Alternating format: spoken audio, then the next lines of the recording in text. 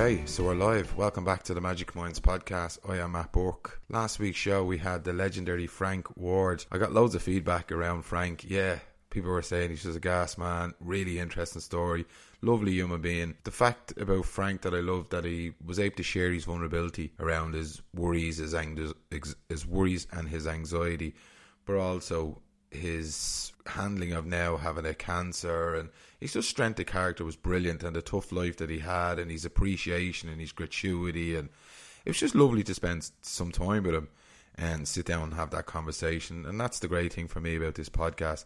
I get to meet amazing people like that and spend an hour or two with them talking about their stories or getting educated around stuff like the Tatiana Brennans and the psychologists and psychotherapists that I've got the opportunity to interview, which I'm really grateful for. I'm really grateful for any of these opportunities in life.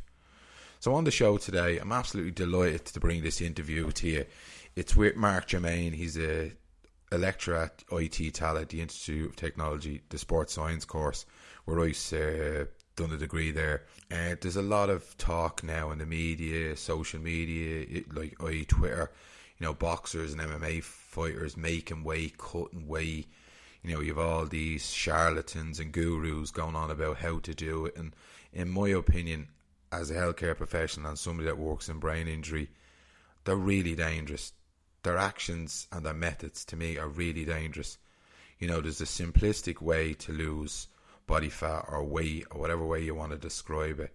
But you got to do it professionally and you got to do it steadily. And I brought Mark on the show today to hopefully debunk all these bullshit myths and the George Lockharts and all these other people in the world. I'm not trying to call them out, but they're just wrong, and it's unhealthy, and somebody's going to get hurt.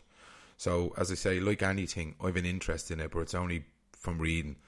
I'm an armchair viewer, so I like to bring the professionals on, and Mark come on the show today to talk about all that, performance, testosterone, dehydration, hydration, nutrition, weight cutting versus fat loss, all these kind of things today. And he delivered it in a really, really, really professional and concise manner. I was blown away by his delivery of his message, and I'd be excited if I was somebody that worked for him. I'd find it really exciting to have him on me team. I really think that's what boxing and combat sports needs, are the likes of Mark, and there's many more of them up in IT Talent, there's many more of them in Ireland, but do it properly. And I think himself and the likes of my friend Carolyn Harvey from ISA Nutrition, they're making changes, they're changing attitudes, they're changing behaviours in boxing clubs. They're educating young kids coming up, and I think that will be the change going forward. But if you have the likes of Mark at the helm and other sports scientists and enthusiasts, like he's a lecturer and that's his job, but he's also really passionate about it. You can feel it from him. He just loves it. We talked after the interview, and we could have talked for hours afterwards. He just loves everything sports nutrition and sports science, and it was absolutely amazing to have him on the show. So look, have a listen to it. I'm sure people have an opinion on it, whether they agree with it or not, but I'd love to hear back from you. Give us a shout, give us some reviews, and hopefully you enjoyed it as much as I do. Enjoy the show. On the show today I have Mark Germain. Mark, how's it going? How are you? Not bad. Enjoying Christmas. Yeah, putting on a few pounds. Yeah, so New Year's resolutions to lose it all again. All right. Look, I've asked Mark to come on to the show today. Mark is a performance nutritionist, also an associated lecturer at Tala IT, where I've done a sports science degree. You done a sports science degree there too, didn't you? Yeah, I did. I did a sports science degree at IT Tala, and then I moved to Liverpool to do a master's in sport nutrition. Yeah, in 2013, I was just exiting out the door when you were going in. Yeah, so you probably would have been like, say, Shane Malone. Was you in his year? They were a year below me. I was in Simon Devney. Oh yeah, I know Simon well, yeah. He's a lecturer up there too. Yeah, so he's got a full-time gig as technician, laboratory technician. So he basically is the technician for the sports science program now. Yeah, I would have given him stick now if I see him, because we used to call people like that jobs for the boys. But fair play. Now he's now one of the jobs for the boys. Yeah, getting on well. Yeah, he's doing deadly. He's a great lad. I've asked Mark to come on the show today because, as I say, Mark is a performance nutritionist and he's got an extensive background in that kind of field. So I'm going to touch into that. Really, I asked him on the show because I seen a post he put up a while ago about weight cutting, the old George Lockhart stuff. Now, we're not going to get stuck into George Lockhart and all that. We probably will get stuck into some of his methods and all that, but not really about that. It's more about looking at it from a scientific background, a physiological, hormonal, and all the kind of the rims and rams of the whole performance and weight cutting and anything else that we can touch on. So, Mark, just give us a little insight to your background as a sports nutritionist. Okay, so I probably similar to you in that I kind of started off in personal training, except I went through Crumlin College. Did Crumlin College there, and like I'm not saying this to not personal trainers, but after doing personal training, I felt like I wanted to do more. I wanted to achieve more, and that's I was looking at the time dietetics or sport science, because I had an interest in sport nutrition. And after looking at the syllabus and the modules for dietetics, it was very clinical based, so that's why I went down sport science route.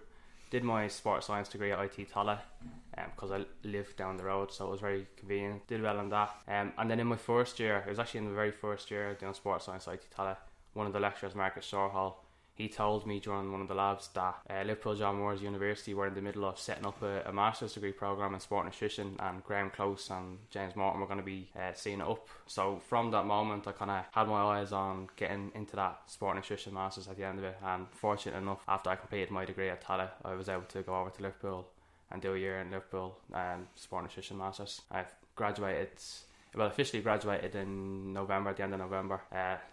Did well. So I got a distinction in my masters. I also got an award for my research at Liverpool John Moores as well. So I was quite happy with that. What was your research in? At Liverpool John Moores, so my research project was looking at the effects of ZMA supplementation on perceived sleep quality, sleep time, cognitive function the following morning, and also some muscle strength performance tests the following morning as well. Because I don't know, sleep is a big thing now in sport. In sport research, it's kind of growing all the time, and with that, you have supplement companies trying to target the market because you see the market growing. ZMA is a supplement which has been recommended to take 30 minutes before bed on an empty stomach to help sleep, but my study is actually the only one that's ever even looked at ZMA and sleep. So there's actually no prior research even looking at ZMA supplementation and sleep. Really? Yeah. So I don't know why they're claiming it, because there's no research to claim that. Yeah, no, I've taken it over the years, and I wouldn't have said that it was very advantageous. Yeah. And I remember listening to a podcast just a while ago with Blind Boy, and Blind Boy was banging on it. He does talk about some fitness stuff which I wouldn't agree with. I love his podcast, by the way, but some of the fitness stuff he throws out is a bit mad, and he was banging on about ZMA and all that, and I'm not so sure about that. Yeah, a lot of people like reports, vivid dreams, stuff like that. So because my study was blinded, and I did ask participants then what they thought they got, just to see the effectiveness of blinding. But the placebos and the ZMA, they look exactly the same. I have pictures. I took pictures at the time because they looked the exact same. So I'd ask people, and people were coming in after taking. Well, I didn't know at the time either. Because I was blind as well, so I didn't know at the end. But I had asked them, "What do you think you're getting?" And people were coming in, definitely got ZMA that night. Had a great sleep, definitely got ZMA. And then when you go back at the end of the study, you go and you find out it was like, actually, mate, that was a placebo. You know that way. Fuck. Yeah. But you've ever listened to like Professor Matt Walker? So I have his book. He's like a sleep genius. So I think of the book is around here somewhere. I have it. I love it. I love the podcast you done with Joe Rogan. Fantastic. Brilliant. That's how I first got into it. So, and when you hear, also because this when talking about supplements, a lot of people take melatonin. Yeah, have it over there somewhere. Yeah. And he thinks that melatonin is essentially a placebo, because the way it works, if you're traveling time zones, it can be very efficacious, because your body doesn't know, or your circadian rhythm is going to be screwed if you're traveling time zone to time zone, because your circadian rhythm will be in Ireland, and if you go to Saudi Arabia and they're a couple of hours ahead, you're not, the signal to sleep isn't going to be coming from melatonin. So that's when he thinks it can be very advantageous, because you can try reset your body clock by telling it now it's sleep time. But in normal sleepers, there doesn't seem to be much research to say that it's advantageous to, say, like for someone like me who, okay, if I could get to sleep a little bit easier or a little bit earlier, if there's something I could do to do that, I would do that. But there's no evidence that melatonin would help like someone like me. All the evidence with melatonin seems to be if you have like insomnia or some sort of sleep disorder, where it can kind of get your circadian rhythm back into flow. But in normal kind of sleepers, it doesn't seem to be that. So just on that kind of side note from supplements, you know, that way. Yeah, no, I do take it the odd time. Now, if I've had to be having it like Christmas, I've had a few days of drinking, 2 or 3 days, my sleep and be knocked off, I will take some melatonin, 5-HTP and GABA. I might take that for 1 or 2 nights, and then I'll pull it back. Yeah, that's what it is. He thinks it's kind of resetting your natural circadian body clock. If you're getting up in the morning, you're getting daylight during the day, and you're reducing light exposure at night time, your normal melatonin cycle is probably going to be uninterrupted, for example. So I always try to do that. I try, even if I'm not doing anything that day, I'll try to get out for a walk before, like 30-minute walk before 12 o'clock, so then you're getting that kind of natural daylight in then. And my mum probably hates it when I come home for work, because when I'm at home in Liverpool, after I have dinner, like I kind of have all the lights off and maybe just the TV on, so I have no lights. And I come back into mum, she's got like a really bright lamp in the sitting room, and I keep trying to get her to switch it to like a dimmer light because it's so bright.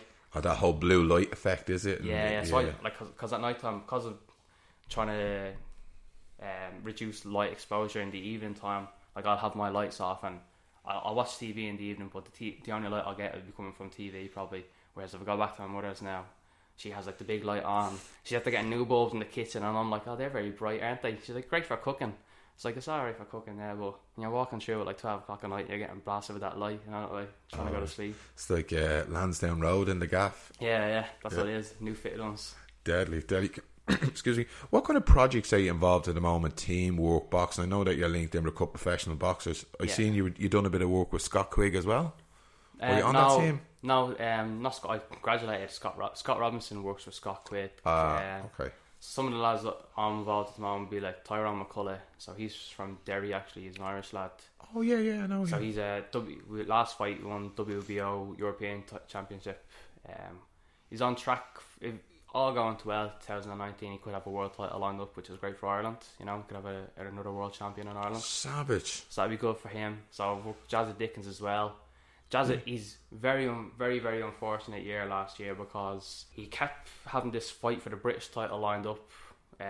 Your man pulled out with an injury, had the date realigned. Your man vacated the title. His brother stepped in. His brother then said he was injured. The fight got pushed back again, and then I think the brother now that they're pulling out. So he went a whole year waiting on the date for the British title. We actually went through a full camp for a British title fight, only for 1 week out. Your man to pull out, so we ended up getting a fight against, who was it? It was someone from Nicaragua or something like that. But you know, your man was just there for a payday. You know, he got knocked out in the first round, and while it was great, you know, first round knockout, you kind of felt a little bit.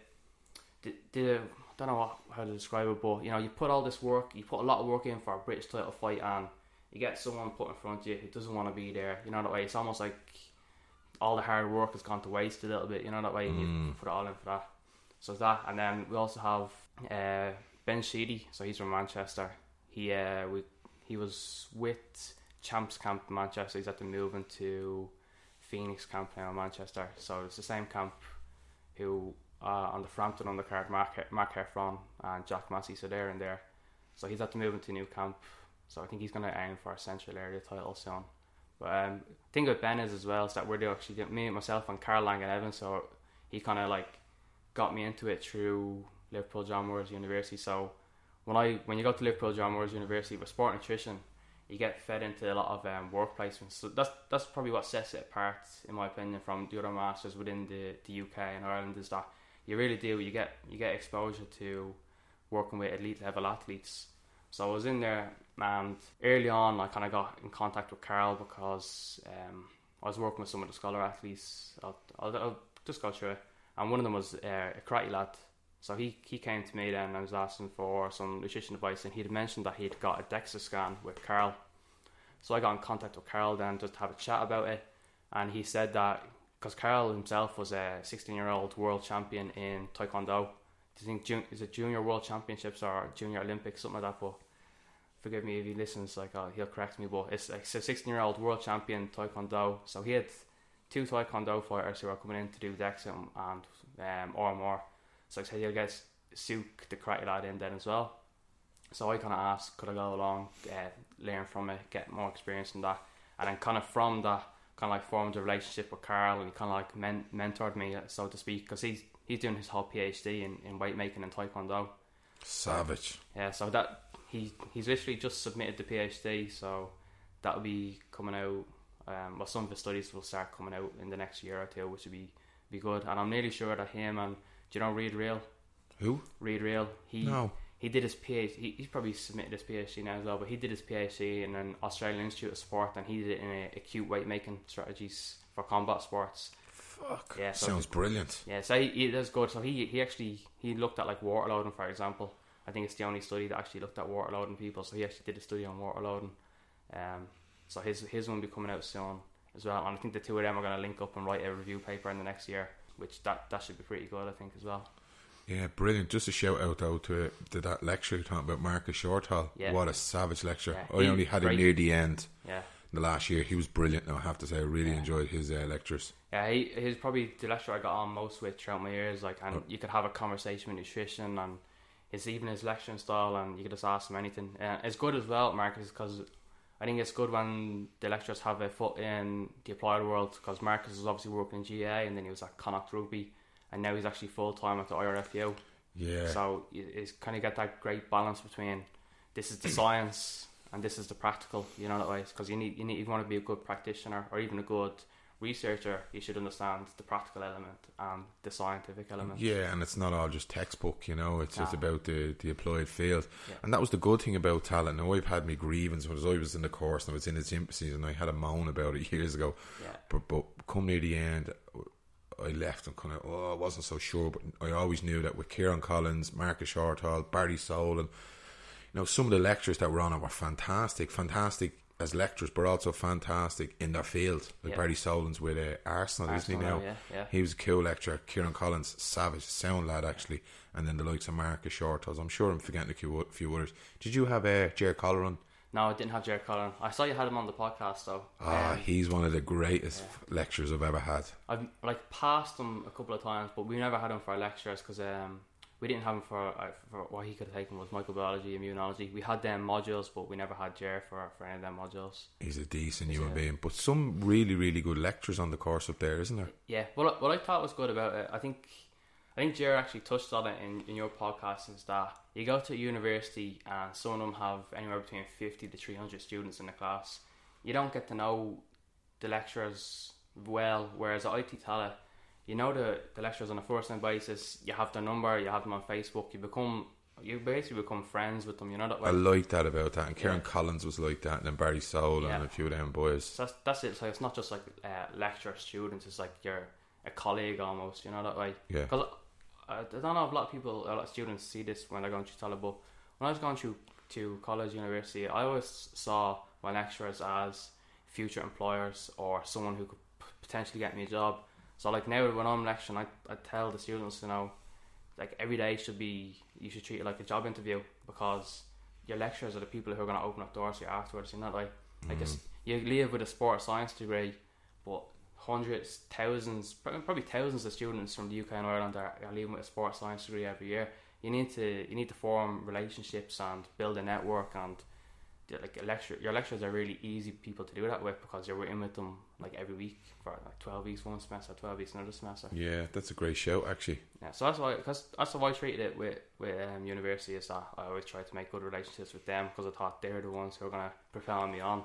And plus it's it's a passion of yours as well, and they've got research going on, they've got equipment, they've got, like, it's just be in that circle. It's just it's a great environment to be in. It's good, yeah, and then get involved with their research as well. So in my like first, second, third year, I was just volunteering, you know, and then like that, because in first year you're volunteering for post grads, you're doing that.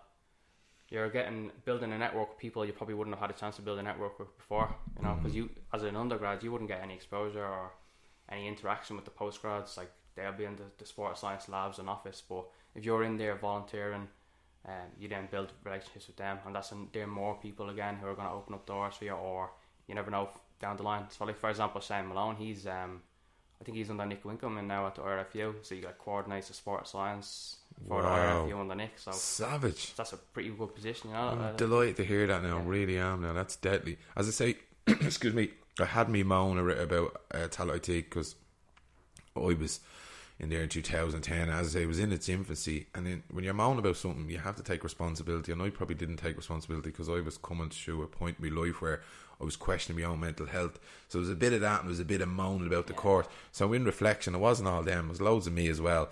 But I always said that if Kieran Collins is leading it, because I think when he came onto the course, it was set in stone that they couldn't change it for a couple of years. And I might be wrong about this. Yeah. You can only change it every so often. But then he was involved, and I always says if he's going to continue to be lead, does he still the lead lecturer on it? Yeah, and it probably joins into what you're saying there, because the course is actually changing now. So they have like a separate fourth year now, which is more coaching and practical. Some of the clinical modules are taken out. So what was I delivered a new module this year, which is like principles of sport and exercise biochemistry, and that replaced sport sample analysis. Which was right, yeah, remember sport that. sample analysis is very about. It was in fourth year, wasn't it? Or was it in fourth year? Second year that one is like. Okay. Maybe they mixed it around a little bit throughout the years, but so that they have. I replaced that module. That one's a lot about drug detection and so on. Some of the stuff in sport sample analysis is interesting, because if you do stuff like HPLC and chromatography, gas chromatography, it's essentially what I don't know what up to date drug testing is like, but that's what they did used to use. They may still use some of their methods to detect drugs. In, for example, something like, remember we were talking about Johnny Bones. Yeah. So they some of the methods that they may use, and you do get a little bit exposure to them kind of methods, that way. So there's if you could work them in, because they still do labs. So if we could work in some of them techniques into the labs, I think it'd be good for the students just to get a little bit of exposure to what drug detection might actually look like. That's savage. I think one of the ones I was giving out about at the time was alternative medicine was one of the modules on it. We didn't have that on Reiki healing and Tai Chi one day. Look, they done their best. Looking back, they done their best. They were trying to think outside the box, whatever. Now when I look back, I think fair fucks to them. They had a go. It didn't really work. Now they're actually, it seems like, from anyone I talk to, whether it be Simon and other people outside the course, thinking that's going really well and the course is really successful and they've produced some great work. Yeah, it is grown a lot. I think the more it's moving towards sports side, it's kind of moving that way, because I think was Colin Murphy one of the lead people at the start. Yeah, and he was very clinical. I think he was a pharmacologist by trade, wasn't he? I had him as a lecturer. I had him second, third and fourth year, but I think he's moved out of the course now for the most part. I don't know, he might deliver one module maybe, I think, now. But cool. he's kind of moved out and has kind of moved more towards sport. But you can understand it being clinical at the start, because I suppose the idea was that sport and health science. It was called Sports Science and Health, yeah. Yeah, so I guess didn't they trial something in Ireland, I don't know, 10 years ago, like a GP referral scheme where they'd be referred to like exercise professionals. I don't think it quite worked out, but I suppose that was the idea behind the course, is that these people would be able to leave and go into jobs where they could be referred by GPs.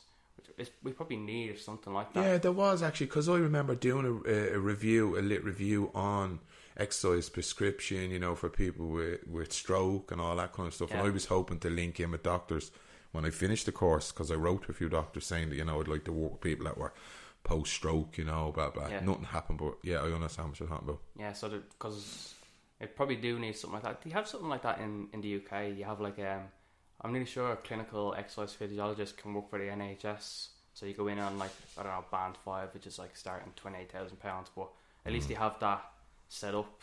I don't know how successful it is in the UK, because they have as much of a problem with obesity and everything else that is related to it as well. So I don't know how effective that system is, but at least they have the option. I think Ireland would probably have to have something like that. Deadly. Just for the record, I'm a huge fan of IT Tally. I'm always complained before, and I know my old classmates are going to give me stick, but I'm a fan. I'm a fan of Kieran Collins. Everyone complains at some point about something. Because do you know what it is with sports science? So you're always going to have a couple of little complaints, because it's such a competitive market, sports science, especially in Ireland. Like when you're going out of sports science, it's not like a business degree or accounting or some sort of engineering where you leave college and you walk into a graduate job. Yeah, I found that the most difficult, actually. I'm not a baker, I'm not a butcher. Yeah, so What are you? It's not. There is no graduate jobs for sports scientists. Yeah. The way it's a competitive market. The way. So it is tough when you're leaving. I think that's one of the challenges with sports science. I done what you were saying there a minute ago. I had to think outside the box, thinking all these students are going to leave and the same as me. I'm going to be a mature student. How am I going to get a job after here? And like you said, some people network with the lecturers, I kind of try to build my CV outside. You know, I taught in Wheatfield Prison anatomy physiology for a year, and then I was in the hospital, the brain injury program. So it is about that. If you're a student, you have to think long term, don't you? You have to be doing other stuff outside of what you're just doing in your degree, because your degree, no matter what degree you do, it's not going to prepare you for the real world. You know that way. You can only deliver so much in a module. You can only deliver so much in a program. You can only give people so much experience. But I think what's important is that you equip people with the tools so that they can go off and do their own thing, or they can go off and they're proficient at gaining experience in different areas.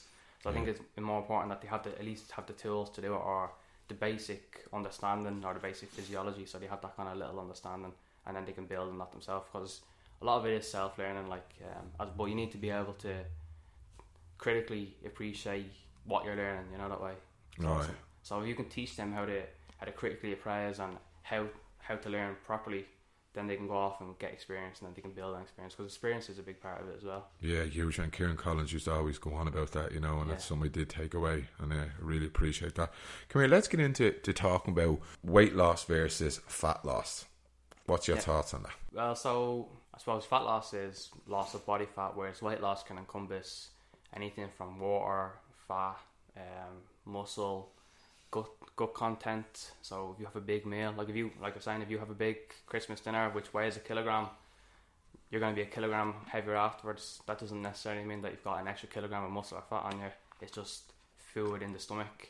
So there's all them there's about 4 or 5 different variables which you can manipulate, mainly water, muscle, fat, and then gut contents probably. I suppose the water you could probably break down into some glycogen as well, because glycogen, which is stored carbohydrate, and that too can be easily manipulated. And then there's some water associated with glycogen as well, which also can be easily manipulated. So that's why you see people people going like a ketogenic diet, they'll lose loads of weight at the start, but a lot of that is water and glycogen, because you got low carbohydrate, so you're depleting your carbohydrate stores. We'll say about 500 grams maybe. So 500 grams maybe of glycogen gone. You got about 3 grams of water with every gram of glycogen, roughly. I think it's like 2.7. So there's 2 kilos gone on the scale, but none of it is fat. It's glycogen, you know that way. So that's what people have to be conscious of when you're, like you're saying, it's weight loss versus fat loss. Sometimes like water, glycogen, food in the stomach. How much, if you're eating lots of salad, lots of fibre, you're probably going to be a little bit heavier, but you're also going to have more food in the stomach. Yeah. So. And that's what gets people after a week or 2 weeks, and they think, oh, I'm not losing anything now, I've hit a wall, this diet's not working, and then they just throw the toys out of the pram, and then they just go back binging or eating shit again. Yeah, you even see that with, so what I'll do is, like when I work on boxers, I'll get weight every day, and you'll kind of see like a trend where there's some days where they stick, and it could be like the same kind of days every week, you know that way. So I know, even though they're still losing weight, I think they might have like a Sunday off, or they'll do their last training session on a Saturday morning, and then they won't train again until Monday. And you'll see the weight is a little bit higher on Monday morning after the weekend.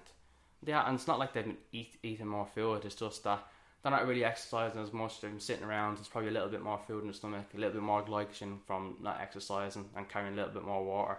But that just goes straight back off again once they start moving. So it's this kind of, weight is going up on the scale, but you kind of know that it's not true. Body fat isn't going up, you know that way. Does that knock them? Does that, when they hop on the scales, does that throw them a little bit? I haven't found that with the lads that I'm working at the moment, with most of them anyway, because, like I said, it is kind of like the same day or same days every week, and they kind of understand that they haven't been doing much. They kind of, once they get back training, it's going to come back down again, you know that way. So with them ones, it's been kind of okay so far. Just thinking, I'm just thinking if anyone has been like that. I don't think anyone has been. What you'll see is that some people is that they're in combat and boxing, and they have an obsession with sweating. You know that way. I think it's like an old school thing in boxing where sweating equals fat loss. Like the more you sweat, maybe it's not even limited to boxing, but people think the more you sweat, the more body fat you're losing. You're losing more weight. Where there's an association where isn't the sweat means I'm burning, means I'm hot, I'm burning fat. They just go together like fucking salt and pepper. Yeah, because I remember I'm hearing one lad before, and he's like saying that wear more clothes around, I don't know, the glute area, because that's where you need to lose it from, you know, that way. For fuck's sake. But like in fairness, I was there, and then he asked me, and I was like, actually, it won't actually affect it. And then he was just straight away like, oh, I didn't know that, fine, and that was it. So with some of the lads who do work with, they do listen to you as well. But I think you were talking about in another podcast when you were coaching boxing kids. They really are really professional boxers during camp, at least. You know, boxers, they really are. They eat everything. At least during camp, they'll eat everything. They'll train 2-3 times a day, like 5-6 days a week. They are really dedicated during that time frame, you know. Yeah, I found it, you know, with kids. I've done soccer, GAA, and I found the boxing kids unbelievably professional and on the money, you know, and they just do whatever you say. But before I get into that, I want to go back to just the weight cutting in boxing and combat sports. Give us your insights to that. Yeah, I think it's moving for the better in boxing more so. I think because there's more good professionals working in boxing than there would be in MMA. So I think you touched on Scott Quigg. So I know Scott Quigg's performance nutritionist is someone called Scott Robinson. So he did his masters at Liverpool John Moores University a good few years ago. I don't know, like 6-7 years ago. So he was well ahead of my time. Then he did his PhD in Birmingham, and he's got a PhD in, I think he looked at like fat oxidation, I think was his area. He's got a PhD in that, and he works with a lot of is it Carl Gallagher or Joe Gallagher? Joe Gallagher's his trainer. Joe Gallagher, yeah. So he works with a lot of that stable. So he's in there. He's good. And then, you know, a lot of people at John Moores work with some boxers as well. So we have a lot of Jamie Moore's camp will be in with some of the lads from John Moore's. Carl Frampton. Frampton was one of the lads. Marcus, he was worked with Frampton on his last fight, and then one of the lads was Moorhen. He was over in New York with Rocky. Rocky Fielding was over there. Yeah. That was a great experience. Unbelievable. I was even congratulating the nutritionist, because I think, like, even as a role in sports science, that's one of the pinnacles of what you can do in sports science, to go to an arena like that. Like, you think of some of the things that, if you're working as a practitioner, what you want to achieve, like what be up there, maybe a Champions League final, World Cup final, something like that, and then like headlining a boxing main event against the biggest star in boxing in Madison Square Garden. Savage. Is pretty good. Like, just a small part of me thinks that Eddie Hearn sold them out and threw him to the. It was a kind of a money fight. Now, I'm an armchair supporter, so I don't have much of an opinion. I just think it was a bit of a money fight. He was never going to beat him. Probably had a puncher's chance. Yeah, I thought like he had a puncher's chance just because of how big. I was underestimating how big Canelo was going to come in, though. He's a little beast, isn't he? He's stocky. He's so stocky. Because I was thinking Rocky's like 6'3", and he's a big super middleweight. So I was thinking Canelo. All right, like when he was 17, 18, he was welterweight, but probably like super welterweight a lot of his career. Moved up to middleweight recently, and now middleweight to super middleweight is an 8-pound jump. I think the only bigger jump is light heavyweight up to cruiserweight. So it's one of the biggest jumps in divisions. So I thought Rocky's a big super middleweight. He could have a chance, but like Canelo has just showed his class. He's shows why he's after getting this $350 million pound deal off Eddie Hearn. That's unreal. But I do kind of agree with you. I think a lot of people are saying that because I think he had to tee Canelo up with something with Eddie Hearn giving Canelo a $350 million deal. If Canelo goes and loses his first fight after that, it's money down the drain almost for Hearn. Well, not money down the drain, but it dents his investment at least, you know. Absolutely.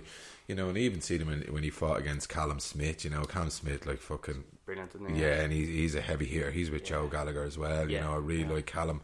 But yeah, I just thought, fuck, I just think he sold his belt. That's a horrible thing to say, but look, I'm sure he's done well over financially, and that's all they want. He's achieved his dream as well, because he's had the opportunity to headline at Madison Square Garden. Yeah. You know? So win, lose or draw, Rocky has gone and achieved a dream of his. Like, it's how many professional boxers will get a chance to ever say that they headlined a world title fight at Madison Square Garden? Yeah, you know? we look at it like we do with the Premier League. If you don't win a title, if you don't win a thing, you're not being successful. And I said to an actor one time about people playing music in a pub, and I says to them, and then one day they'll make it, and he pulled me up and went, but they're already making it. Yeah, they're singing, they're doing something that they love. Yeah.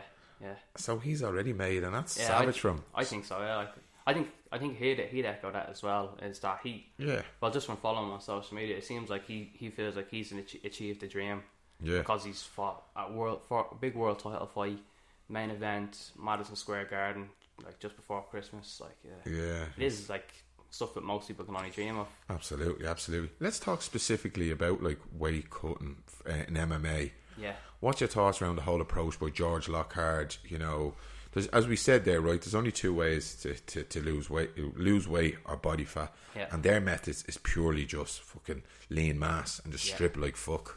Yeah. So you see a lot. What appears to be the case in MMA is a lot of them are like George. I think the most George even works with someone is like 3 weeks, whereas with the boxers that we're working with, we're starting 8-10 weeks out, so we can gradually bring down the body fat. So we don't really have to rely on these kind of extreme weight making. And they're them lads. When you were saying 8-9 weeks, are they there and thereabouts? Like we're talking 5-6 kilo. How? I think it's very, very athlete dependent. Okay. So one of the, say for example, one of the lads we're working with, he's probably 6 or 7 kilos over, and middleweight, and so middleweight is a smaller percentage. Then you've got 6 and 7 kilo over at lower weight, and then you've got people who are lower weight down who are 10, 12, 11 kilos over. So it's very athlete dependent. That's a lot to lose now. 10, 12 kilos, 12 or 6 weeks out. It is harder. Yeah, it is harder. What it is as well, I think it's a vicious cycle when you've got that much weight to lose, because you've got to be a little bit more stringent obviously during the camp, because you've got more weight to lose and less time, so you've got less flexibility during camp. Because you've lost so much weight in that time frame with so little flexibility, your brain and your body is going to be crying out for food and junk afterwards. So then afterwards, it's not even like you can control it. Like your brain is telling you, to eat all this kind of stuff. So then you're shooting back up afterwards. So I think I think a lot of it's down some animal research, but we see it in humans as well. So it's called rebound hyperphagia. So after an extreme dieting period, you'll eat and overcompensate. Of course, absolutely. So we see this in some of the people who are cutting big amounts of weight in a short time frame. It's not even like they have any. It's like I was saying, like you have like a brain thermostat. Have you ever heard like the body fat set point theory? Yeah. Yeah, so it's like kind of control. Boyle Lane talks a lot about it. Yeah, so it's like you have like a thermostat in your brain. So like if for example, if you have a thermostat in your house, if the heat goes up a couple of degrees, it'll start to bring it back down to the thermostat. So your brain kind of regulates that in terms of body weight. If you've eaten, say like a lot of people eat a lot over Christmas, in the next few days people will start feeling full, and they'll generally, appetite will be lower, so their brain's telling them to eat less. It's the same in the opposite direction. If you start losing loads of weight, your brain's going to be sending out signals to increase hormones for hunger, so you're going to be hungrier and hungrier. So that's kind of like what happens in the post-diet phase, is that your body and your hunger levels are up, and it's your brain telling your body, I need to eat more food.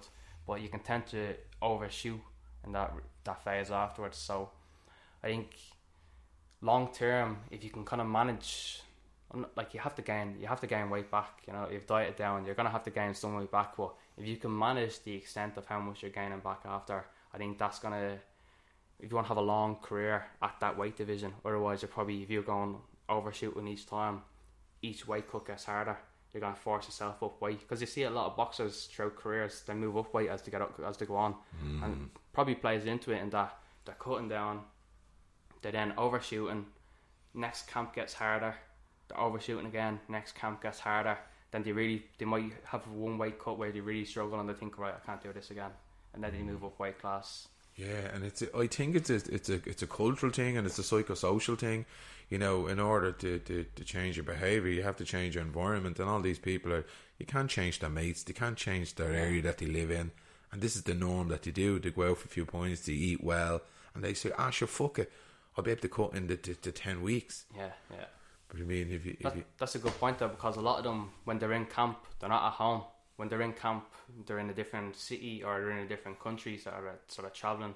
So a lot of time they're not at home, they're kind of quote unquote in camp, where they're physically not at home, they actually are in camp. Right? And if they were to be in camp all year round, and I know that's not possible, that's just like white and fluffy, but if they had the environment that supports that, they wouldn't have those rebounds, and they could prolong it and go into camps performing better. What do you think? I know, I totally agree, because for example, we had one lad, I think he started off at 84 kilos. I think we had like an 8-week camp, so to get down to middleweight, which is 72.5 kilos.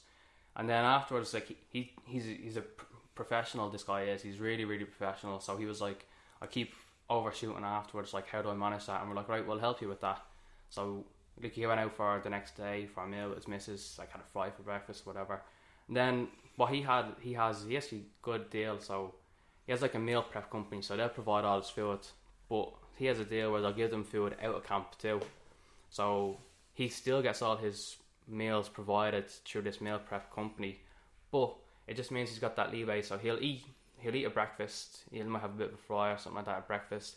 He'll have his couple of meals that he gets delivered, and he'll have leeway so he can have like biscuits. And if he wants to go for dinner with his missus, he can go for dinner with his missus. And he's probably maintaining his weight like 78, 79 at the moment. So he has managed it, and he's had a holiday in that time as well, like a jet off on holiday type of thing. So deadly. But he's like he's looking after me. He really is professional because he wants to try maintain it. But it was actually a really interesting comment from him, in that he has an amateur background, and he says like so now since going professional, after camp you kind of get this rebound hyperphagia where like he kind of balloons back up. So he never used to get it in amateur. It's only once he's gone professional boxing, and he's actually, once he started cutting this weight, he says like he used to be able to just maintain abs all the time, and it's only once he started cutting weight in a professional sense, and then he starts shooting back up. Why is that? Might be the magnitude of weight loss. So amateur boxing, you're weighing in the morning, so people aren't cutting.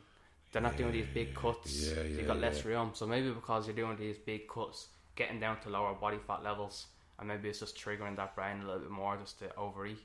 But I thought that was really interesting. Probably Warren's like research. We're actually doing a case series on him. So savage. We've got one fight in the bank, and we're just going to follow him for a couple of fights on measuring like energy intake, energy expenditure, stuff like that during camp. That's class. He actually has some, because we use like a polar wrist watch, but he's after getting a new piece of kit which is actually pretty cool.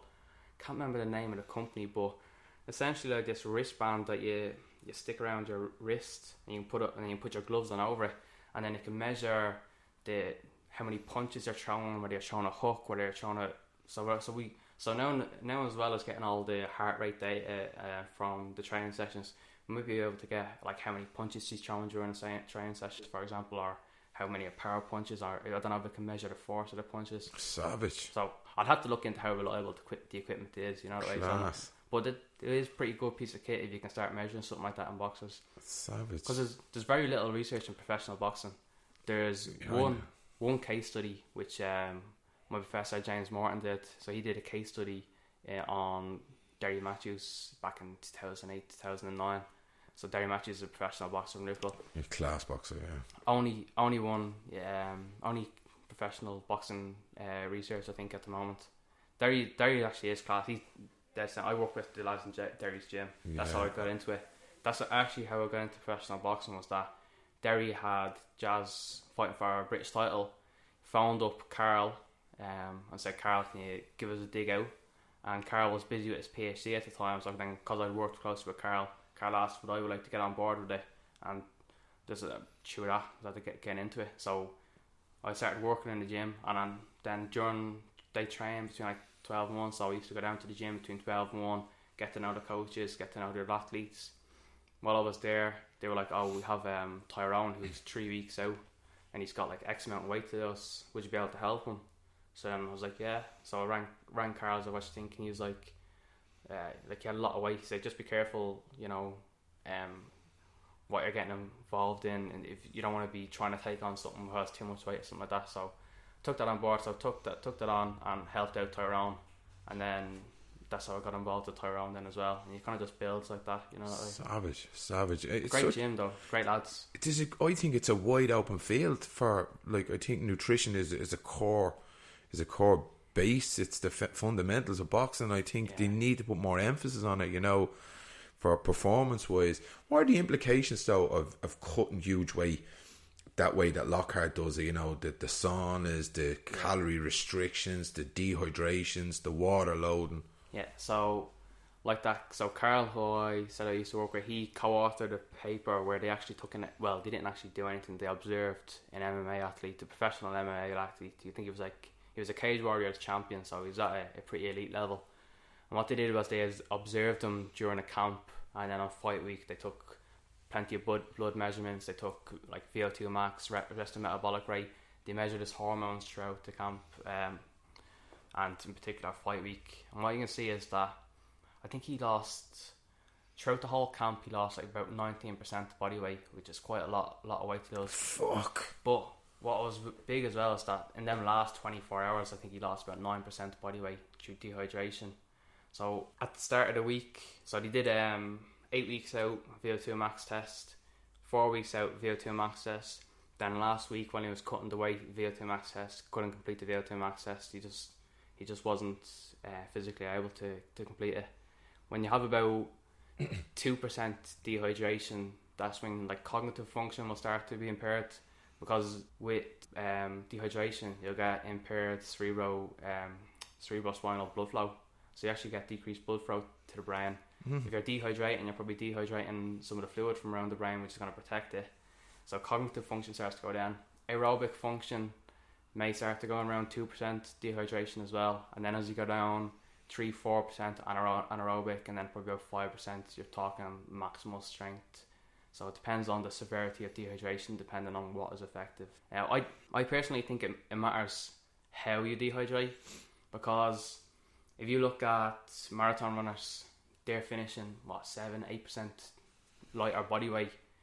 Now, I don't think that means that they're 7-8% dehydrated, because they're starting competition. Right, they're starting competition euhydrated, but they're also carbohydrate loaded.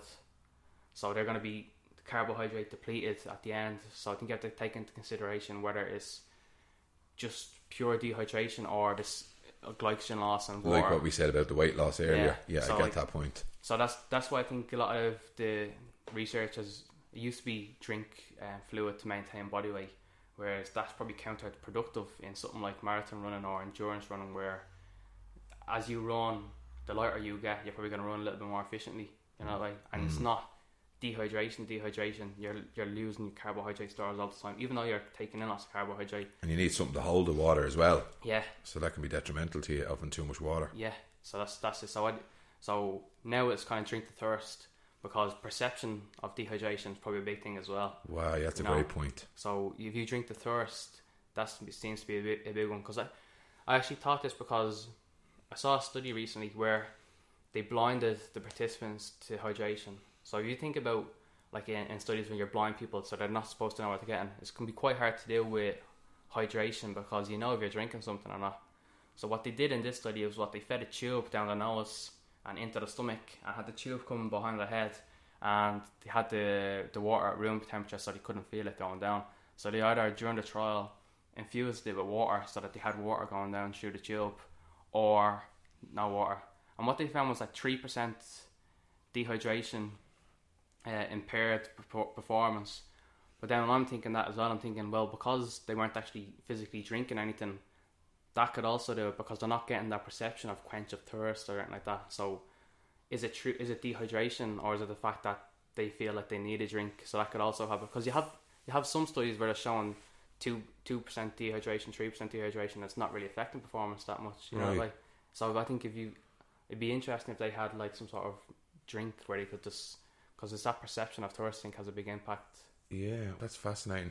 When you talk about dehydration for coming up to make weight, like some of them, like MMA fighters, are losing 20 kilos, 10 kilos, 15 kilos 2 days, 3 days before a fight, and they're dehydrated like fuck. And then they're talking about you can hydrate in 24 hours. To me, that's nuts. As far as I know from my years ago, so my education is not up to date. 24 hours is not right. I would have said probably 48 longer. You see some of the MMA guys, I think wasn't George Lockhart bragging on a podcast, like one guy on Tuesday was 185 pounds, and Friday he was 155 pounds. You're talking 30 pounds through water manipulation, which is probably dangerous, because what happens when you, again, it depends a lot how you're dehydrating, but what happens when you're dehydrating, what is like your blood is made up of plasma, 70% plasma, and plasma is predominantly water. So if you're dehydrating, you get a decrease in blood plasma, so that really results in not only, so you get hypotension, so low blood pressure. It That's why a lot of these fighters can't stand or are uneasy on their feet. So you get low blood pressure. But what you'd also get then is, because you've got low amounts of water, you'll get high concentrations of blood metabolites. So, for example, sodium. So I think they showed that in the case studies, that after dehydration you get what's called hypernatremia, and that's sodium blood levels which are above 145 millimoles, and they showed that in the case that can be fatal. Like, blood sodium is pretty tightly regulated in between probably 135 to 145, probably somewhere between 140 to 145 in most cases. But if you got hypernatremia, you got this. It's a high sodium concentration in the blood. That's essentially what it is, and it can be fatal in terms of the brain, but it's also in terms of a cardiac function. So it can affect the pacemaker and the heart, and that's how you get. In some extreme cases, you've heard of people dying during wrestling so far through cardiac arrest, and that's likely due to dehydration, low plasma volume. Then you got hypernatremia, which then can affect the heart and electrical activity of the heart. Fuck, that's nuts. But they'll tell you, sure, this is the way we've always done it, and it works. Yeah, people, but then like they might not be aware. Like there is several cases where people have died. I'm really sure last year, and someone in Taekwondo died. Someone this year, a young girl died making weight. Was that Taekwondo, was it? I don't know if she take a boxing girl or something. So I read it. My mate Carolyn that works at ISA Nutrition, she's working with a lot of boxers now, and she's of the thought, no dehydration, no starvation. She's getting kids, and she's working with kids. She's working with white collar or white church boxing club, and I think it's a brilliant place to start. Catch kids early and educate them. You don't have to starve to drop body fat. Yeah, and do it early. Yeah, no, especially at that kind of young age where you need to be fueling to grow as well. I don't think there should be any focus on making weight at a young age, because it could be messing with kids' development. And carry those skill sets right up into adults. Like the way football is here. They play lovely football, like junior football, and then when they get up, they're kicking the boot and the ball up the field. And it's nuts, isn't it? Like to do that. It's crazy. What you also see with somebody is extreme dehydration is that in terms of the hormones, like I think they may have actually found it, but up until a point they thought they had recorded the lowest ever testosterone levels in the literature. So they had to search the literature pretty hard to find somewhere which had comparatively low testosterone levels during the final weight cut itself, and then cortisol levels tripled as well. Fuck. Yeah, so cortisol levels tripled at the weigh-in, so you're signifying like a lot of stress in the body. Now, how much of that? I think a lot of it is due to the dehydration, because someone made a point, which is a good point, in that it's weigh-in. How much of that is psychological stress? Because that is a good point. Absolutely huge one. But cortisol was stable a lot throughout the whole week, whereas if some of it was fight stress, you'd expect to see some sort of elevations, not just on that day. There'd be peaks. You'd be worrying about it a day beforehand or 2 days beforehand. It'd be on your mind throughout the week. So I think a large part of it is due to the dehydration, although you can't rule out that some of it might be psychological stress. Yeah, but then yourself, if you're not sleeping, if you're not eating properly, and you're still training like balls to the wall, you're not going to sleep right. Your perception, your mood, your cognition, it's going to be all over the shop. So you're going to get that cortisol response and inflammatory response. Yeah, no, definitely. Yeah, there's an interesting one with sleep is that I know again. There's an Irish guy actually in Australia who works. He's done a little bit of research at Reed Real. So Ian Dunican, he's going to have some research coming out soon looking at how acute weight loss affects sleep. So that would be interesting, because again, myself and Carl, we have that case study which came out where they documented what happens during a weight cut and during MMA, whereas we'll have a new case study coming out where it's actually an intervention where we took an elite level Taekwondo fighter over 8 weeks, and we actually implemented a strategy of how to make weight. And again, we measured even more than we measured in there. We even went like cardiac function, so he's getting heart scans and everything. RMR, bloods.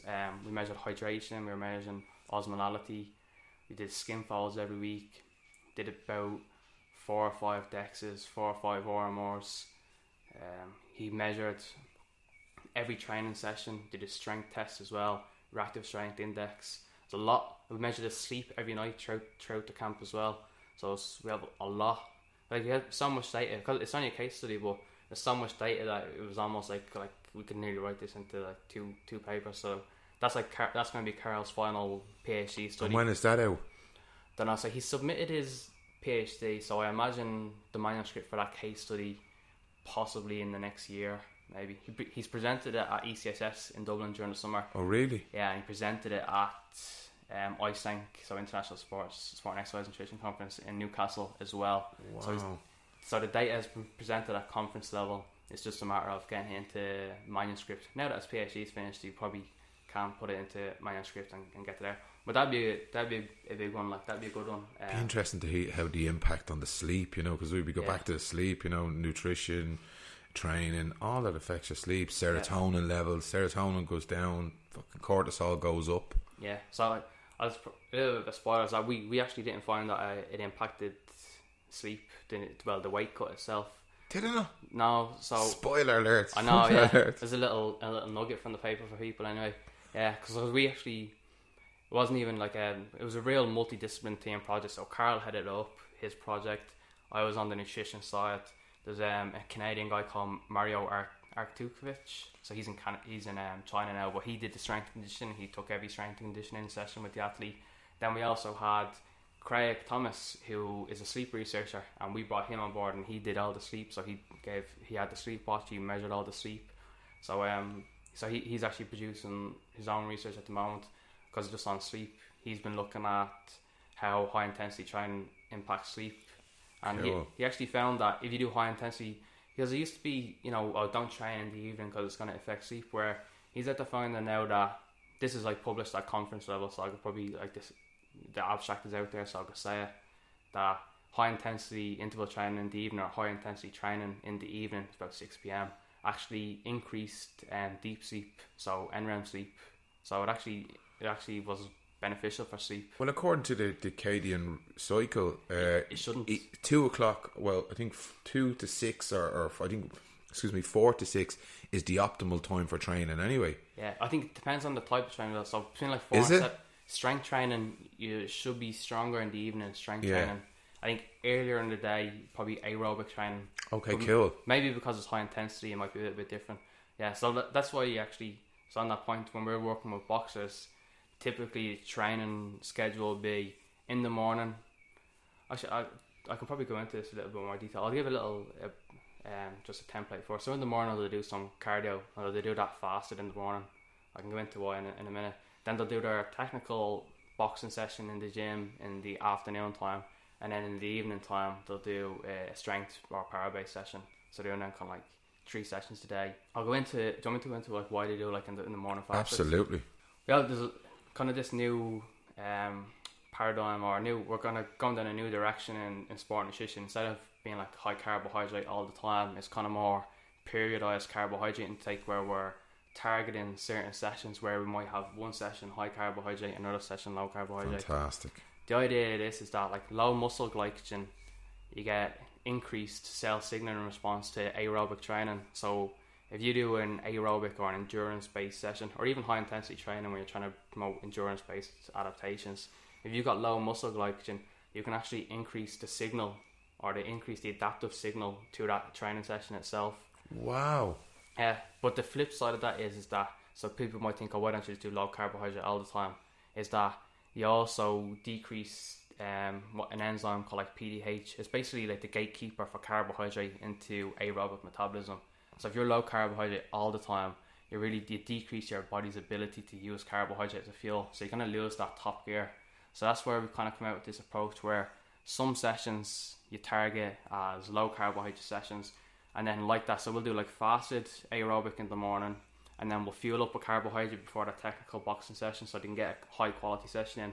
Because that's the thing with low carbohydrate training, is that you've got decreased training capacity. You'll see that in all the studies, even though you've got higher response, but if you're looking to complete a certain training session of high quality, you'll have a decreased quality with low carbohydrate. So then we'll put carbohydrate back in for technical boxing session, or particularly sparring as well. So if someone's going to be doing sparring, you don't want them going in under fueled. And then again with strength training, they'll feed. And then after strength training in the evening, you'll kind of the last meal will restrict carbohydrate again to kind of make sure that their glycogen levels aren't too high for the morning. And it's kind of like that kind of cycle where it's these ones low carb, then high carb, low carb, and you're kind of like structure it on like a meal to meal basis. Jesus, that sounds fantastic. Yeah, just to touch on your point there about going low carb. Like low carb, to somebody it has to be fat adapted as well. You know what I mean? Yeah. To try work on performance and go low carb is not ideal for boxing, is it? Not all the time, no. Like that, because like I was saying, yeah, you're gonna lose top gear, and you might feel okay like that if you're doing morning runs or something like that, or if you're doing like a light pad session. But if you're going in there sparring or you're doing heavy, like a heavy day in the gym, you're gonna feel it, particularly through camp. Another thing of that is, so sleep might be affected if you've got low carbohydrate. I found that my serotonin levels dropped and then cortisol went up, and I'd have terrible sleep if I went low carb and trained. That is one of them. Also sleep and also immune function. So carbohydrate can be quite beneficial for our immune system. And if you're thinking about you're already going to have your immune system is already going to be back against the wall because you're going through a camp. So you're in an energy deficit throughout the whole time. Not only energy deficit, but that's exactly what I was thinking. Training 2-3 times a day. So you're probably at increased risk to get some sort of infection. And then you got low carbohydrate all the time on top of that. You're increasing your. I'm not saying you're guaranteed to get sick, but you're increasing your risk. It's all risky. You can never probably say. It's like saying during the winter you're at increased risk of getting sick. You can never say, oh, you're going to get sick during the winter. But the thing is that during the winter time you've got a higher chance of getting risk. More probability, yeah. And fighters that have the most amount of weight to lose in a short period of time will predominantly go to low carb because it drops weight, i.e. muscle glycogen, water weight. Yeah. It's not predominantly the fat loss what they need to be doing. Yeah. So I'll try to keep that for like last week or last couple of days. So we will typically in the last couple of days we will drop. Well, it depends on how much you have to lose, but typically you will cut carbohydrate in the last. Try and leave it as little as possible. You know, some people do like 10 days, some people do 7 days. If I can get away with it, I'll do like 4 or 5 days, something like that. Then cut carbohydrate because I want them in. Because like that, like I was saying, in as little as 3 days of low carbohydrate, you can start getting down regulation of that enzyme PDH. So the longer time that you're in low carbohydrate state, the more you're going to affect that enzyme, and it's probably going to be harder to utilize the carbohydrate when you put it back into the system. That's probably one of the big challenges with cutting weight, because like you can cut carbohydrate quite safely during fight week. It's not disadvantageous to health at all. The dilemma is that you know that the science is saying that you're decreasing your ability to use carbohydrate. So what's the time course for recovery, and how little time can I get away with it for, you know, that way? Yeah, and they talk about it like the Lockharts of the world and all these other weight cutting gurus, we'll call them. Like, you can replenish glycogen in 24 hours, you can replenish water. That is not the case. And like, to talk to the likes of Craig Coakley and other combat sports people that I know that fight, they're going in at 70%, some of them 60% performance. To me, that's nuts. Yeah, it's crazy, that is. You could probably replenish glycogen in 24 hours. So. Do you reckon? Yeah. I would thought it was a lot longer now. No, 3 to 4 days I thought was the... I could if I afterwards I can pull up my phone and show you. But you can replenish glycogen in 24 hours. It probably takes about 24 hours. And if you are really trying to do it quicker with like 60 grams of carbohydrate every hour, you could probably do it even quicker than 24 hours if you're really on it. You don't need to do it quicker than 24 hours in combat sport, because normally you'll have... Well, that's an education for me. 24 to 36 hours. But you could do glycogen, hydration, in terms of dehydration. I'm unsure in terms of the brain, so I don't know how long it takes. I've had a look. There's a lot of the stuff with the brain is in animal models. It's probably hard to get ethics to do it in terms of humans, to dehydrate them and then measure their cerebral fluid afterwards, but I'm unsure of how long that takes to recover. So I'm not sure about hydration, but glycogen you can do afterwards. Like when you're rehydrating, the kind of guidelines is that you take on about 1.5 liters for every 1 kilogram that you lose through dehydration. But just look at the basic facts that we just covered there a minute ago. Hormonal impacts, brain, VO2 max, anaerobic, aerobic, all these parameters and what should be advantageous to you are all affected by extreme weight cutting. Yeah, I think I heard like Reed Real say it before that, because he actually does judo himself, and that, you know, you're looking at, when you're looking at weight cutting, you're talking about a relative performance advantage, because you're not going in there 100%. So you're talking about, are you getting a performance advantage relative to your weight and then relative to your opponent as well? That's brilliant. I wanted to ask you that, and I'm glad you touched on that. So say that again. We just run that by me again. Looking at like a performance advantage, like relative to weight, and then also relative to your opponent. So you'd be going in there probably better if you were 100% all week. But then you That's also nuts. I was saying that to someone the other day. But then you also have to counter the fact that you'd be fighting at a higher weight class.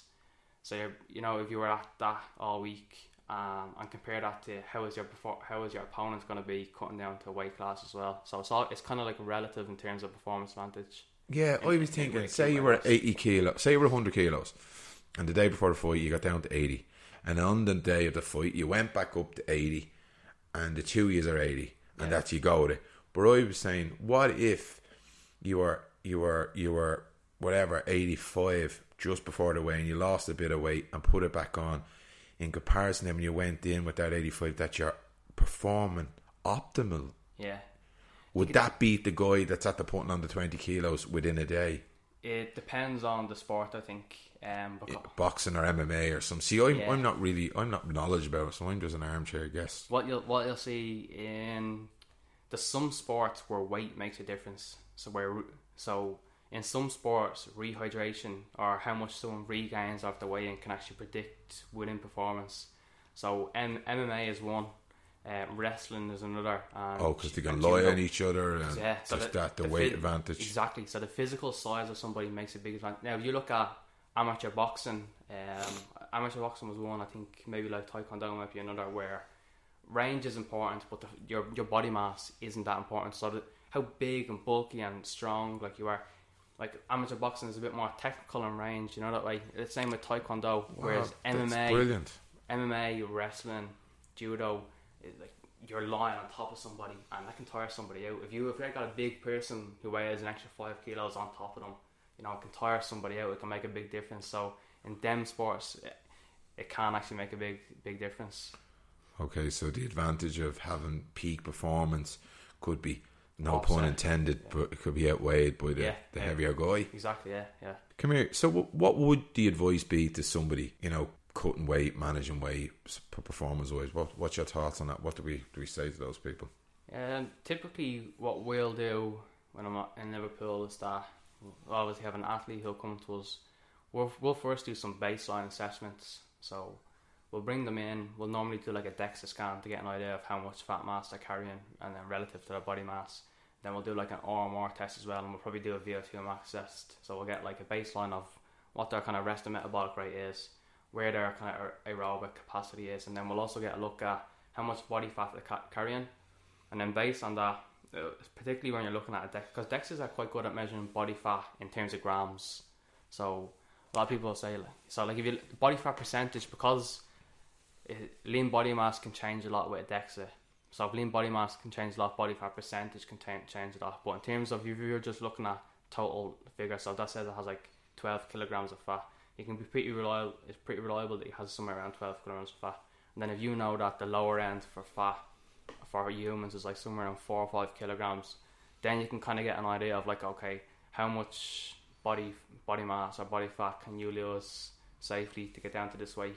Because you know, we'll factor in how much acute weight loss as well. So you know that, say someone comes here and, for example, he is 70 kilos and he wants to fight at 60 kilos, and he's got 10 kilos of fat mass, and you know you can probably get him down to like 5.5, and then you know, alright, well, you still need to find another 5 kilograms to lose. You're probably thinking 5 kilograms probably not going to be safe to do 5 kilograms. You're probably not going to be able to do 5 kilograms through just acute weight loss strategies. Or I'd have to work that out, like how much that would actually be, but you'd be putting out a bit of a stretch. So then you have to talk to them and say, right, well, because people respond differently to dehydration as well. So it's either going to be, you either fight at a weight class above, or at the start of camp you're going to have to take off a little bit of muscle, and you're going to be weaker, but you're gonna have to you're willing to sacrifice that to fight at a lower weight class, or we could just make you stronger at the higher weight class. So we've done this with something similar with 2 athletes before, where they've come into us 2 on the same day, done a DEXA with them. So afterwards we were like, okay, this is if you want to get down to this weight, we can probably get you down to this body fat, but then you're gonna have to dehydrate a little bit, you know that way. So you can probably dehydrate 2 or 3%, depends on the athlete. But so we did was that we were like, okay, we'll arrange a day where we'll go to a gym and we'll go to the sauna. So we brought our scales. I went to the shops. I bought like water, milk, or rehydration salts so that we can rehydrate them straight afterwards. And what we did was that we scheduled, one of them was meant to be same day away in, so we scheduled a training session for later on that day. The other one was meant to be day after weigh in, so we scheduled the training session for the day after. And the goal was to go there and see how they respond to dehydration. One of them lost, I don't know, like 500 grams and came out of the sauna. He's like, I'm starting to feel lightheaded. So we're just like, right, sit down, get fluids into you. You're not going to be able to cut down to the weight safely, so just fight at a higher weight class. So we just said to him, you're just not doing it. You know, that's class. Whereas the other guy lost like 2 kilos, or about 1.5 kilos, but we just cut it short because, you know, this guy can probably lose around, we probably have like 2 kilograms to play with this guy, that he can do it. So that just kind of the difference. So we told one guy, yeah, we can get you down because you have the body fat to lose, and we know that we have like 2 kilograms to play with. And the other guy were just like, no, you need to be able to do that as well, to say to someone, no, it's not safe. You know, it's not safe for you to get down there, so you're better off fighting at a higher weight class. Like. That's a savage approach. I love it. It's just really professional.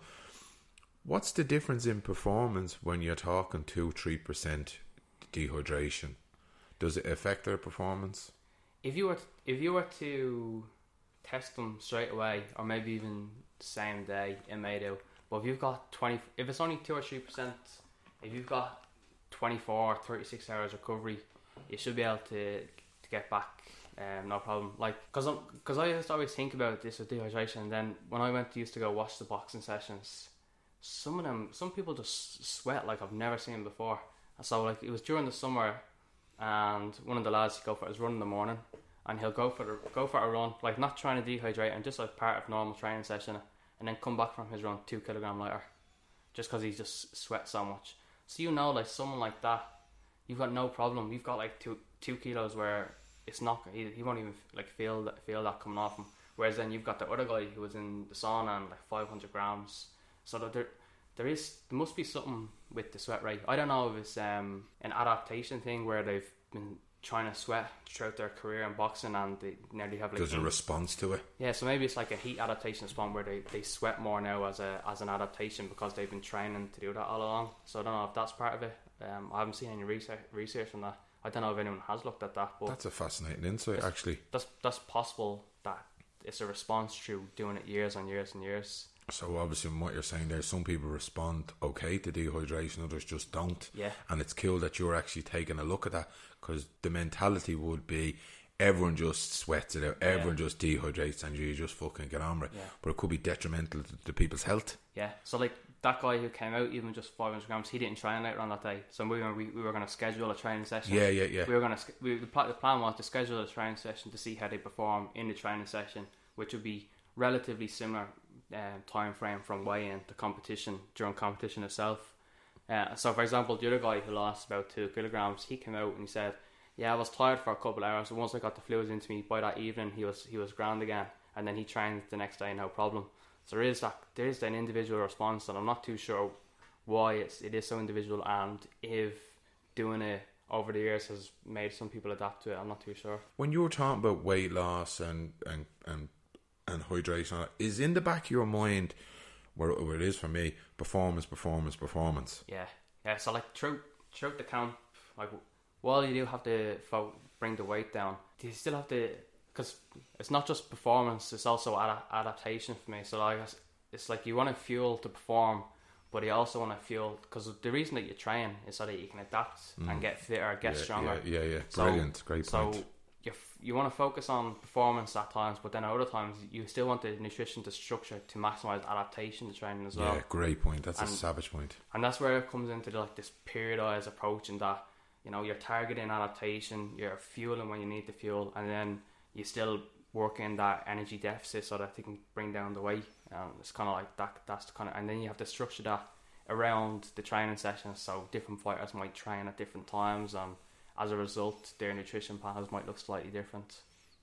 It's about digging that little hole, isn't it? Filling it in, digging a little hole, filling it in, and then obviously you have a big mound, and that's your peak performance. Well, as your man George Lockhart says, you can't be anabolic and catabolic at the same time. Yeah. Crazy, isn't it? Yeah, I couldn't believe that he was on the Joe Rogan show and he spouted that shit. We can dispel some of the myths, because like, remember he used like the car analogy for, he was like, if you have a car, you know, you don't want to put fuel in before you go for a drive, you want to put fuel in after when you deplete it. So you're saying that you shouldn't have carbohydrate before your workout, because then you're not going to. He actually said that if you have carbohydrate before your workout, you'll increase insulin, and that will stop you from using carbohydrate. But like, the research is really clear on this. If you have carbohydrate before your workout, you're going to decrease the amount of fat you use and increase the amount of carbohydrate you use. So I know that he's just got a really, really poor understanding of like basic physiology, because you'll get increased carbohydrate oxidation rates. Because what insulin will do, insulin will suppress lipolysis. So you'll get decreased fat oxidation, and as a result, you'll have increased carbohydrate use and carbohydrate oxidation. And that will be the fuel for your training. Yeah. And that will, you know, I think I learned that first year in college. Yeah, it is. That's what I mean. Like, it's a really basic physiology stuff where you're just kind of like, it's just wrong. Yeah. I scratched my head at something, and you can see how people pick this up and take it along when you put in cute analogies, and then he gets on the Joe Rogan, and I just couldn't believe that he was given that platform, because it's not him I'm having to go at, it's just the practice. Yeah. I mean, look what you just talked about there a second ago, talking about hydration with two different people. How many of those people are ingrained in a club? Yeah. And you throw a one stick fits all kind of approach that everyone needs to dehydrate, you're not going to get a good return, and someone's going to get hurt. Yeah, definitely. There's potential for fatalities. Like, we have seen it. I think there was a big year in wrestling, because like that, as you were saying, wrestling is one of those sports where weight makes a big advantage. So in them sports, you see more extreme weight cutting methods. So that's why probably you see in MMA it's extreme, in wrestling it's extreme, in boxing it's not as extreme. Doesn't mean them practices don't go on, but in general MMA and wrestling tend to be worse. I think MMA is probably the worst, or we're going to start seeing more, I think, research coming out where I think the weight cutting practices in MMA at the moment are most severe, and it's because the culture in MMA is severe weight cutting. It's just, I remember I was talking to someone about it, because like that, when Jock Lockhart says something, and I've been got ragging about him. Every time he says something dangerous or puts something dangerous, like I'll call it on it, because some people that follow, because he's Conor McGregor's coach or nutrition coach, everyone thinks he's the business, because people have this perception that if you're an elite level athlete, you're going to have the best support staff, you know. But that's what general public will I know. think. And do you think elite athletes are healthy? Yeah. And they're fucking not. No, some aren't, like, no. Do you know what I mean? Everyone thinks, he's an elite athlete, he's clever, it's all good. No, some of them are doing stupid things. Yeah, they forget that some of them are just gifted, but they automatically think, oh, he's Conor McGregor's nutritionist, he must be one of the best, because Conor McGregor is one of the best MMA athletes, so therefore they're assuming that he's one of the best nutritionists, and then as a result you get a big following and people start listening to him, and this kind of like culture manifests.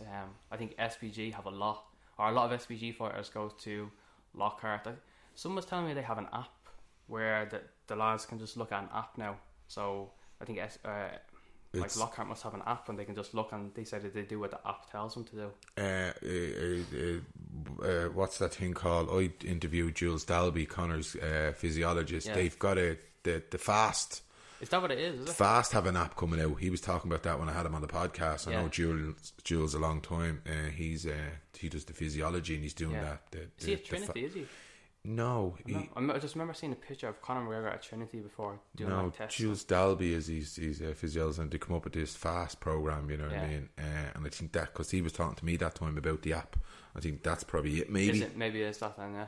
And then the app just tells you, we're in the green rest. I mean, I don't know it yet, but it's to do with having rest days and all that. And I would have thought that maybe Jules would have been better placed to be his nutritionist and weight cutting management because he's a background in physiology. Yeah, maybe, yeah. He'd be probably more experienced or more qualified than Lockhart. Because Lockhart's thing is that he was in the Marines and then he did MMA and he cut weight himself in MMA, and that's how he learned. Even when Joe Rogan was asking him, what is your background? Like, he's like, he kind of like said, learn from this guy, or learn from this guy. And so Joe was like, so you do have a background in nutrition? And he's like, yeah. But he didn't actually say, I did this course, or I learned from this specific guy. A lot of smoke and mirrors, wasn't there? A lot of bouncing around. There was a lot of it's like grey area. And Joe didn't have the repertoire to challenge him.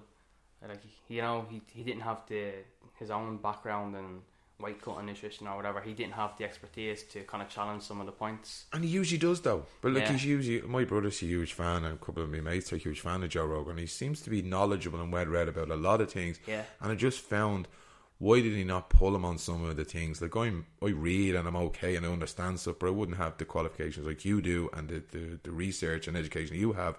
You'd be better placed. So I couldn't be calling him out on it. I just know what he's talking is bullshit and it's dangerous. Yeah. But I think Joe could have probably done a little bit better. Or I remember seeing a podcast with your man Jeff Nowitzki. Now, he's one of the top guys in the UFC Performance Institute.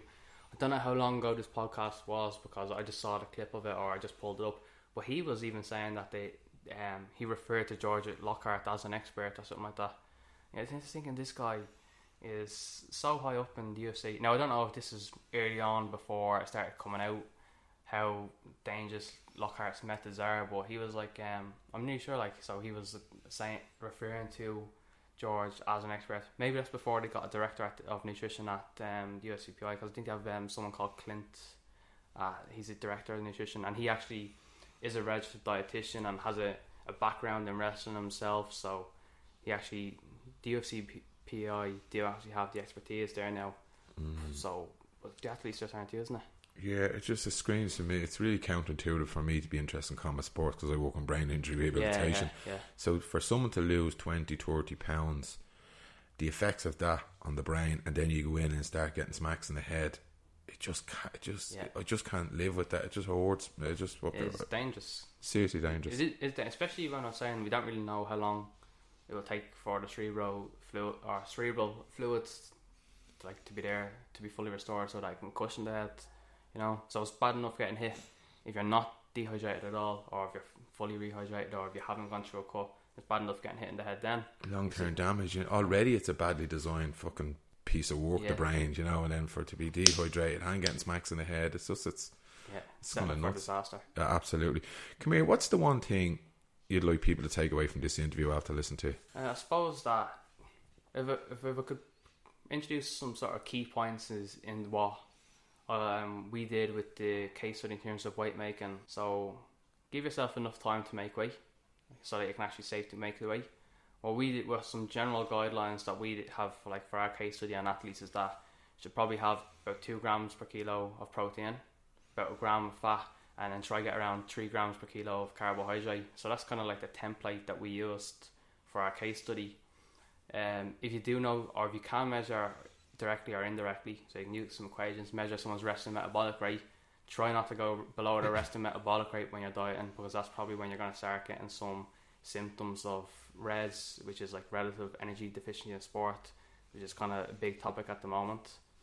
And then if people do cut weight in the last week, try limit it to somewhere between 5 and 8% of total body weight, and you can do that. It's not just dehydration, it's cutting carbohydrate and also manipulation of gut content. So athletes might have a field day because throughout camp you're telling them to eat lots of fruit and vegetables, lots of fibre, whereas a couple of days before competition you probably want to get all the fibre out, because all that vegetables and stuff you can lose a kilo, 2 kilos just from reducing your fibre intake. So you might start eating more chocolate. Eggs are great that in fight week because high fat, high protein, low carbs. You kind of into that thing, low fiber. So there is that. So while you have that 5 to 8% wiggle room, it doesn't mean you even have to rely on dehydration. There's one more point as well with dehydration that I probably should have touched on, is that it might matter how you dehydrate. So dehydration through exercise might be different through dehydration sitting in a sauna, and that's because dehydration through exercise, you're able to maintain plasma volume a little bit better, because when you are exercising you get increased metabolism, and the byproducts of metabolism are carbon dioxide and water. So if you're breaking down carbohydrate and fat, you're getting water released from the cell into the blood, and that's probably why you're able to maintain plasma volume better. So it's probably a little bit safer if you do choose one over the other. Exercise might, there's no research to say, this is kind of like me hypothesizing. There is research to say that you maintain plasma volume better, so I'd hypothesize that it's probably safer than passive dehydration. But then you've got to manage that against fatigue as well. Cool. Wow. I have to say that was a fantastic interview. I struggle at times to stay concentrated on my questions because I was too busy listening to you, and the knowledge that you are giving me, I was fucking blown away. It's easy to go down sidetracks when you're talking about this sort of stuff, isn't it? Like, it's easy to go down a rabbit hole and start talking about this. Unbelievable. It's brilliant. But you know what, and I've been saying this a long time, I love that my mate Carolyn from ISA Nutrition is with the sports, with the boxing club up in Whitechurch. I just think they need it. I think they need the education. But like we said before we come on the podcast, kids in boxing, their attitude, their application, their personality, they're open to learn, they're brilliant. And I think like we can go along and give out about what they did in the past and it's all wrong, but we're all fucking guilty of doing things wrong. But the kids, I have to say, in boxing are absolutely open-minded, and they'll do things if you teach them. It really does teach discipline and dedication, boxing. Like, in comparison to some other sports, you really do get that dedication and discipline that comes along with it. I just think the performance or the combat sports needs professional input, like yourself, like ISA Nutrition, need education. Also, the psychology. I think there's a huge market, and if there was more money in it, people would be on it, wouldn't they? I don't know why there's not more money in Ireland, because boxing is our best sport. Like, it's our most successful sport. If you look at Olympics, like, I have an opinion about that, and I think it's class divide. I think it's because if you look at, it's working class, you go to any of the amateur fights, predominantly to be the travelling community or to be working class. So maybe, it's not warm and fluffy like going to see Leinster playing or going to see Lord Celtic playing. They're just my ideas from... Yeah, that could be a very good point, actually. I never thought of it like that, because I remember the praise, like, rightly so, that the women's Irish hockey team, they got to the World Cup final. It was great for the country, it was great for them, and they were given lots of praise, and they were allocated more funding. But then you have so Kelly Harrington just went and won World Championships. Now she did get recognised, but we have lots of good young boxers who are travelling the world and doing pretty well, They're amazing human beings. Like, the dedication, the commitment, it's really difficult for somebody to stand alone in their community, and you come from a working class area, and then to go, I'm not saying those people are working class areas, but I mean, people are trying to, the crab mentality, people are trying to pull you back and keep you down. So to have like strength, character, and have the dedication, and then go on and be successful for Ireland, they should be revered, Yeah, should be. Because that could be kind of our next Katie Taylor coming through, Absolutely. And Katie Taylor didn't get the recognition as much as she should. Yeah. So she's world champion now. She probably gets less coverage now that she's out of the Olympics and into professional than she did when she was like Olympic, that way, because everyone followed her. I don't know how much the coverage is now. Probably a bit more because she's on Sky. Because then we've got like other Irish Olympians who are doing well in professional boxing now as well, whereas the media don't focus on. So we got like Paddy Barnes fought for a world title. He's a 3-time Olympian, 2-time bronze medalist, and Mick Conlan is on the up now. I think he won his first title on the 21st. So these good young Irish fighters coming through. He's fantastic. And you have John O'Carroll as well. Yeah. I asked him to come on the podcast. Great attitude. Good character, isn't he? Savage. I asked him to come on, and he said, "Yeah, you come on the podcast, but then MTK have a ban on Irish media." Yeah. I think that's probably damaging, because Mick's MTK and Paddy's MTK. So that's probably why they don't get the recognition they deserve. like they should be on Irish media. Like I'd love to interview it. I'd love to get their stories out or have the chats. But MTK, you know, they're trying to punish, you know, RTE and the Star and all these places, and rightly so. They're doing a lot for Irish boxing. MTK, a lot. That's because a lot of the lads who actually work with are MTK because they have so many fighters now. Yeah, I think they're really doing well for Irish sport. You know what I mean? Yeah, again, it's pick Tyson Fury, MTK. Yeah. So you got all these Rocky Fieldings, MTK. You know, all these Carl Frampton. Yeah. Big names pulled in, and that's what I'm gonna try to see if you can get kind of like a collaboration with MTK and a university where we can kind of work with some of the boxers and do research so that we can actually start putting more research into professional boxing at the same time helping the boxers. Yeah, that's savage. I've tweeted MTK loads, asked them any chance we could meet for a pint and have the chats about it, but they haven't got back to me. Probably thinking, who's that fucking idiot over there? Just change the location to like Liverpool or something like that. Oh yeah, on Twitter. Just change it because then you won't think you're Irish and they'll just respond. Deadly. Right, Mark, thanks so much for coming on the podcast. I'm absolutely blown away by your generosity, your time and knowledge. No, it's good to be on. Glad to be invited. It was good. Good day out. Representing IT Talent and John Moores. Yeah. And MTK. Thanks very much for coming on the podcast. Brilliant to be on. Thank you. Okay, so there wraps up another tremendous interview. As always, I'd like to thank my supports Niall Riley from Rooney Media. Niall has been in the graphic design business the last 20 years and producing quality work. For the last couple of years, they've been the chief graphic design for the college prospectus at UCD. I've been using his services the last 10-15 years, producing posters for health and fitness stuff, and always produces quality work, so check those guys out. Also, my old pal Caroline Harvey from ISA Nutrition, for anybody interested in dropping body fat, gaining muscle, maintaining a healthy body weight, getting rid of some nutritional ailments. She's your woman. If you're also interested in competing bodybuilding competition, male or female, I would recommend her. I am currently working with Caroline Harvey and the success has been phenomenal. I have done a review already and I plan to do more. But if nutrition and strength conditioning, that area is something that you'd like to get coaching or advice on, I would check it out, and the prices are really good, better than a lot that's out there. So I recommend you check her out. Also, Miel Crew, Kevin Doyle, sound editing and just producing and just support, absolutely legend Kevin. And my old mate Aaron Keogh, social media, lads, you are brilliant. The team would be lost without you.